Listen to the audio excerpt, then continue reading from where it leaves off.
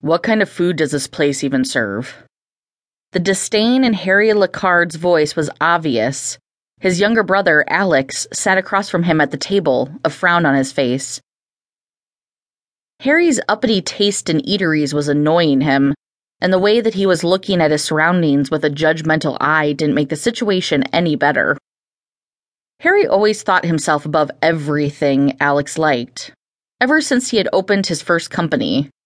The wealth had made him think that he was all that, and the proverbial bag of chips, and it had destroyed the close relationship between the two brothers.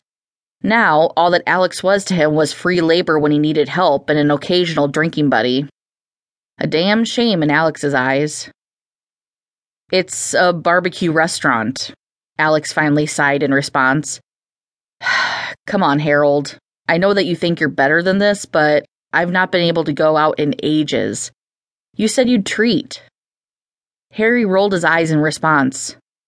The food's the best in town. Come on, you'll see. Harry was really in no mood to be here. The environment around him felt poor in both senses of the word. The lighting was dark and the tables were covered with red and white plastic tablecloths, as if they were at a picnic. But he had promised his younger brother, Alex, that he'd take him out for lunch ages ago at this joint, yet never was able to deliver until now thanks to his busy schedule. Alex wasn't quite as well-to-do as Harry was, and he could rarely go out, if at all, so going to his favorite restaurant was a treat in more ways than one.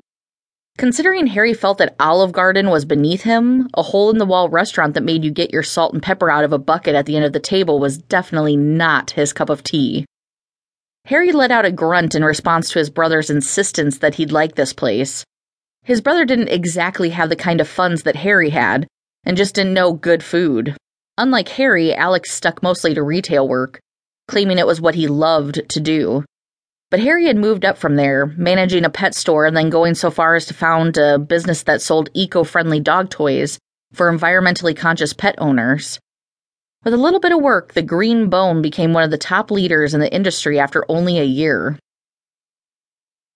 All right, boys, a feminine voice caught Harry's attention, and out of the corner of his eye he saw a Hispanic-looking girl with chubby features, her face specifically. What'll it be for drinks? Just water, Harry piped up, shifting his gaze back to the menu. Everything was greasy and unhealthy looking, much to his chagrin. Coke as always, Chloe, Alex replied with a smile.